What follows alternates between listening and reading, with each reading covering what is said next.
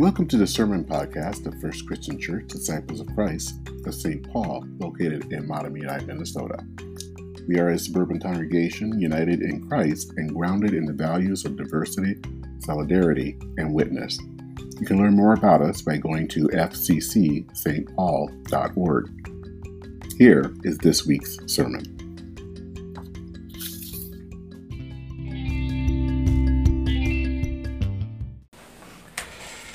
I feel a little weird. I feel like, you know the story, oh my God, they shrunk the kid. I think that it is, oh my God, they shrunk the pulpit.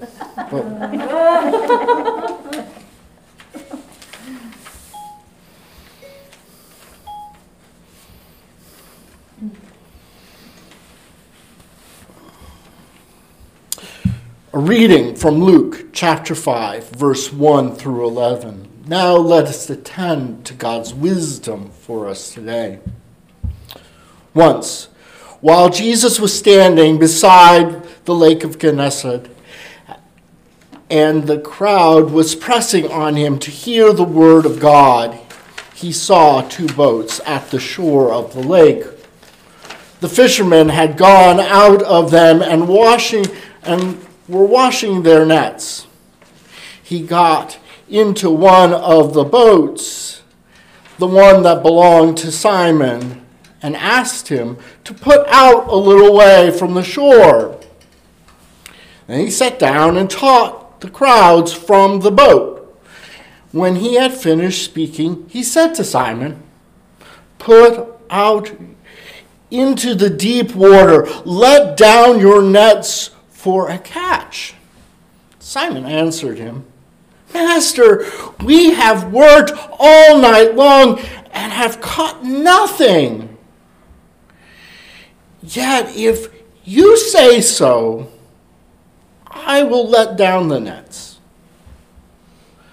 Then when they had done this, they caught so many fish that their nets began to break.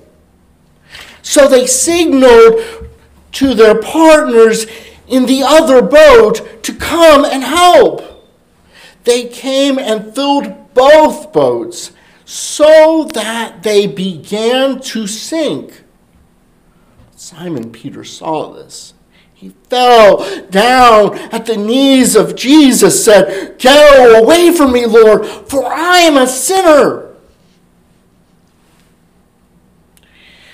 For all who were with him were amazed at the catch of fish that had been taken. And so also was James and John, sons of Zebedee, who were partners with Simon. Then Jesus said to Simon, "Do not be afraid. From now on, you'll be catching people." When they had brought their boats to shore, they left everything and followed him. This ends this reading of this holy word. The second reading comes from Philippians chapter 4, verses 1, 8, and 9. Listen to these familial words. "Finally, beloved, whatever is true, whatever is honorable, whatever is just, whatever is pure, whatever is pleasing, whatever is commendable, if there is any excellence and if there's anything worthy of praise, think about these things. Keep on doing the things that you have learned, that you have received and heard and seen in me. And God of peace will be with you." This ends this reading of this holy word. May it be good news to us.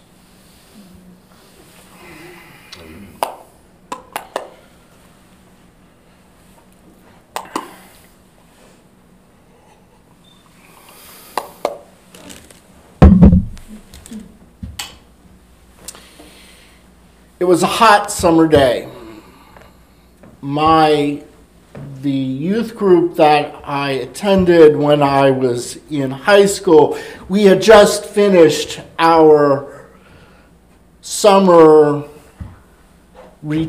service retreat in Pittsburgh, and on driving back through Ohio, we had come to a lake that our youth leader had picked out, a public lake for swimming. And we got in our bathing suits, we went out in the water, and we saw that there were people going up on the left side or the right side of the lake. And going off, you could see a little cliff. Now, I say little, it's probably about good 2 to 3 stories in my memory at least. And people were jumping off of it. We were all trying to decide whether we were going to do this. I don't know if I was the first one, but I do remember when it was my turn.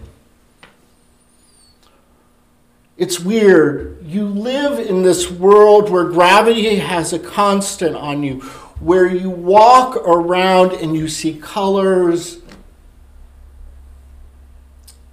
And so we were in like this wooded area, and you would come upon this cliff, and you started running. Now, normally, being a reasonable person, when you got to the edge of the cliff, you would stop. But in this moment, you let go. You look up, and what was green, dark green, turned into blue in an instant. And you start falling, and falling, and falling. And now I've dived off of many diving boards, and your body gets used to expecting to hit the water. But there's a moment in time when you almost feel like you max out your speed, and you're still falling, and falling, and falling. And this force that you take for granted keeps pulling you down. And then there's a moment. You hit the water, and there's another force pushing you up, the force of the water.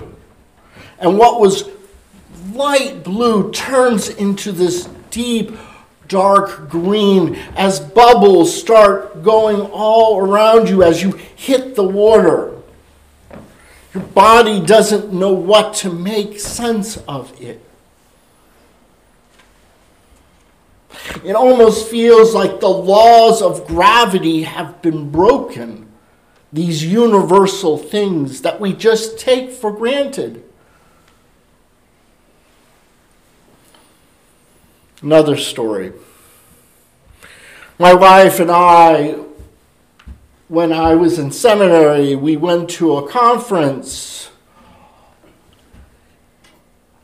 in a place called Starl Island, which is off of the New Hampshire coast. It's in the middle of the ocean. A part of this journey is that one of the things you can do at this conference is take the polar bear plunge. And what happens is you're supposed to get up really early in the morning, just before sunrise.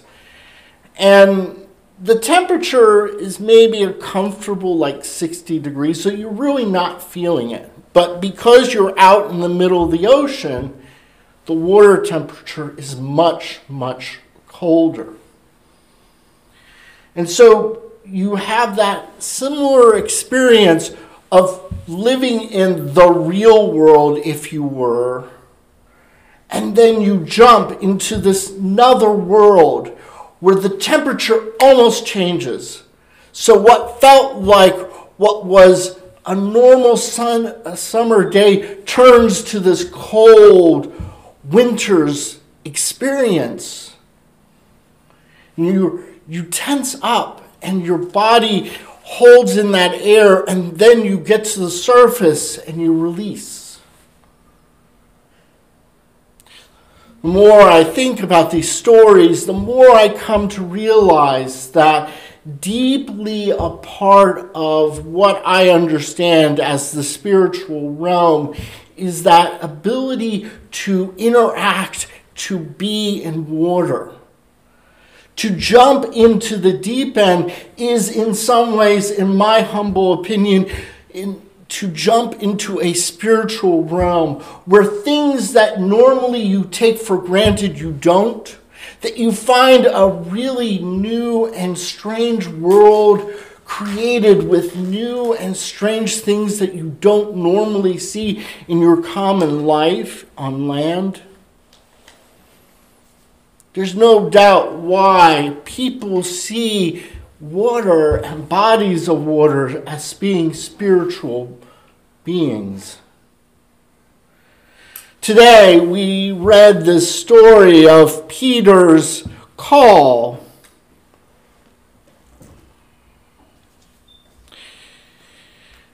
There are three images I want to take away from this. There are three images I want us to think about. First, casting into the deep end. Peter's expression that he is a sinner. And Jesus' response, do not be afraid. These three images leads us to explore ministry about mending our meanings through developing a spiritual inventory. There are three important images for me in this lesson. The first is casting out into the deep end. This leads me to explore the connection between experience, insight, and action. Casting out into the deep end explores what we make of meaning. When reading Scripture, it is interesting to think about what does it mean for us to cast out into the deep end. When mythologists, people who study myth, look to the symbol of water, they often talk about it being the unconscious or the subconscious. For me, that speaks to what I would claim is our self as having meaning. Those connections that play out in our lives, yet we're not fully aware of them. But yet they are readily accessible. In the same way as if anyone jumps into a lake, they know what they can expect, and yet it is a mystery to behold. So to cast your nets into the deep end is to explore at some very real way those things that control, convey, that are just beyond our ability to be aware. For me, it's about finding meaning. It's about building those relationships between the experience, the insights, and actions. For me, it's about looking for meaning in those relationships. Connecting our experience, insights, and actions together so that we're more whole. Peter's expression or confession that he is a sinner is a sense of denial, of call. Go away from me, Lord, for I am a sinful man. When you study mythology, there's a name that is large in the field, Joseph Campbell. He has written a book called The Hero of a Thousand Faces. In this, he outlines a hero's journey. It's kind of an outline of a narrative that he says is common throughout all major mythologies. One of those pieces is the denial of call. This is when the hero, the main character, if you will, has this experience where this longing to be something else, to go somewhere else, and he chooses not.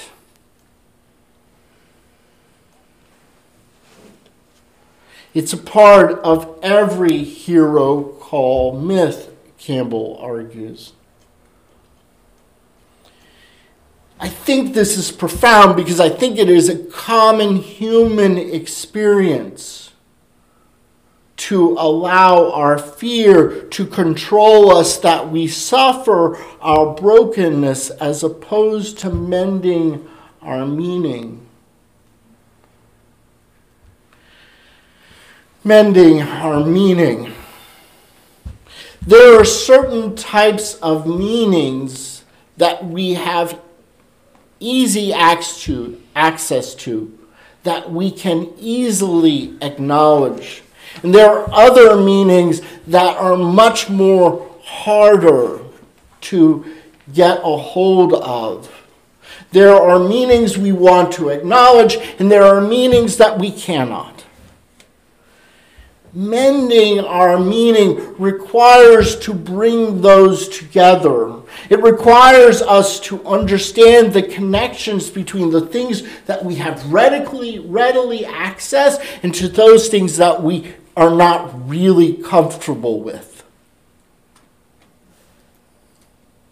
It's about both swimming at the top of the lake and diving down deep into the lake. We do this by building confidence, by describing those relationships we can acknowledge so that we can then explore the relationships we don't want to acknowledge. It's about having that conversation with these meanings in our lives. What would it be like for us to mend our meaning? What would it be like to see that the ministry we do is about mending people's meanings in their life, seeing how God encounters them, how we live into that belief? This is where the Philippians text comes to me. If there is anything of excellence, if there is anything worthy of praise, think on these things. Keep on doing the things that you have learned and you have received and heard and seen in me. The first part is about putting our focus on what is good.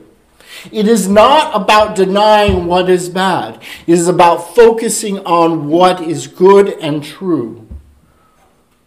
But I want to get to that second part. Keep on doing the things that you have learned, that you have received, that you have heard, and you have seen in me. I want to flip it on its head. The things you have learned and seen in me, what are those experiences? The things you have learned and received, what is that? But coming to understand, keep on doing, what is that? Acting out of our faith. For me, it's about seeing how we encounter God in our lives, how we grow a faith out of that encounter, and how we live out of that. And for me, one of the most powerful tools, which is fairly simple and easily accessible almost to everyone, is what I have put in your bulletins. It is a very simple chart. On one side, on one column is the date. On the next column following it is a question. In what way did you encounter God? Then the next question, what do you believe about God? And how do you act out of this belief in your daily life or in your life? It's that third column. I have found that this type of tool is really powerful for me to understand God in my life, to be able to make my sense of where my faith is calling me to go. It's a tradition. I kind of try to do this at the end of my day, right before I go to bed, to reflect on what have I experienced in my life, what I believe about that, and how can I live out of that in the future.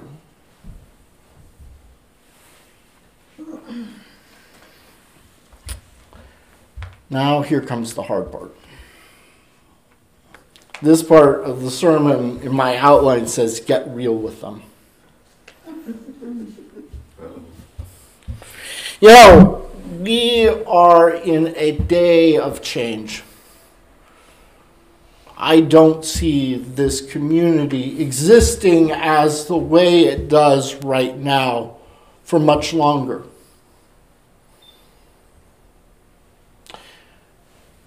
The possibility that this community exists in 5 years, I'll be honest with you, we may not.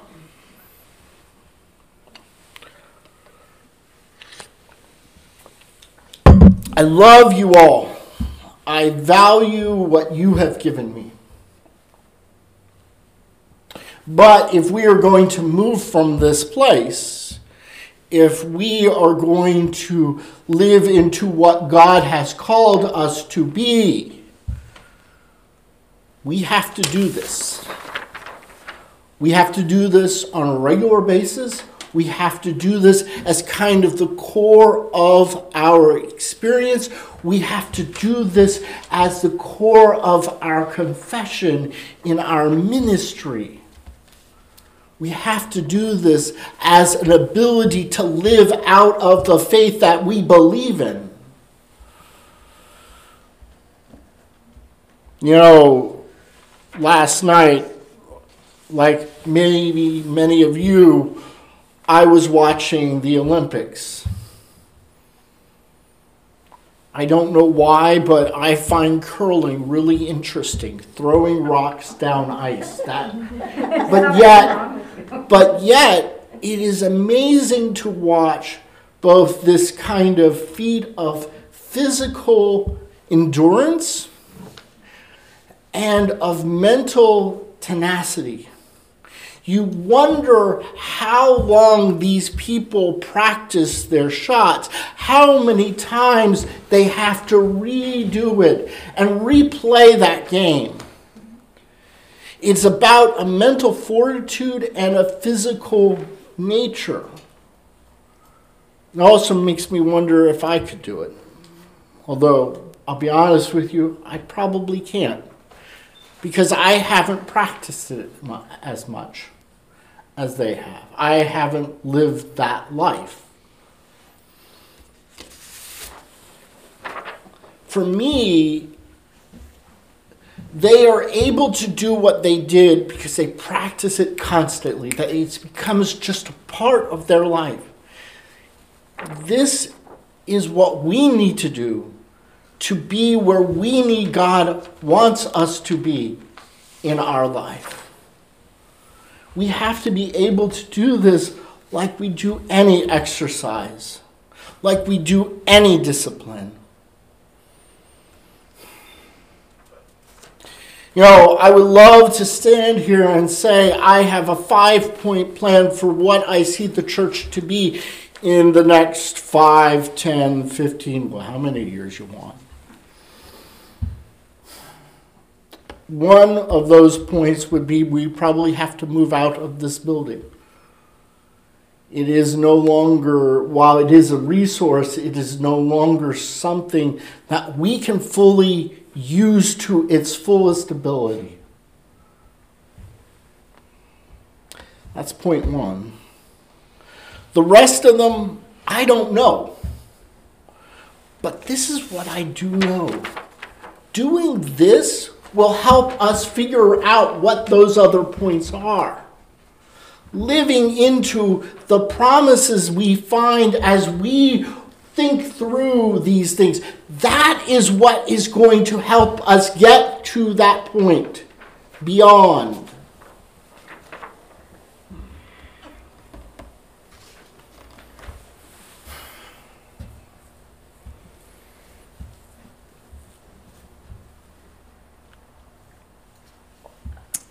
There's a song I love. It's not a Christian song per se. It's by a woman named Nora Jane Struthers. It's called Traveling On. She normally closes her concerts with it. And it tells this story about a woman who was a baby, a child, an adult, and a old folk. And in the beginning, she says, when I was a baby's child, my mommy would rock me side by side, would put me down, and I would take off, traveling on. And it goes through her story of her life, getting her bicycle, driving in her sister's car, moving on. And now she has a cane, and now she's sitting in the chair. The last stanza I find so hopeful. Now I sit in my rocking chair, grandbabies crawling everywhere. Soon I will be with the angel band. With wings to fly, I will not stand. I'll be traveling on. Not afraid of traveling on. I'm not afraid of traveling on. My hope for all of us is that we can live into that hope of traveling on through doing this. Brothers and sisters in Christ, family of Christ, I'm traveling on. I'm not afraid of traveling on. I'm not afraid of traveling on. May it be so with you too. Amen, amen, amen.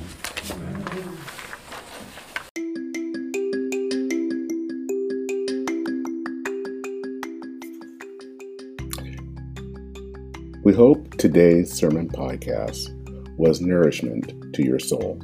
If you'd like to know more about First Christian Church of St. Paul, please visit our website at fccstpaul.org. That's fccsaintpaul.org. May God be with you in the coming week.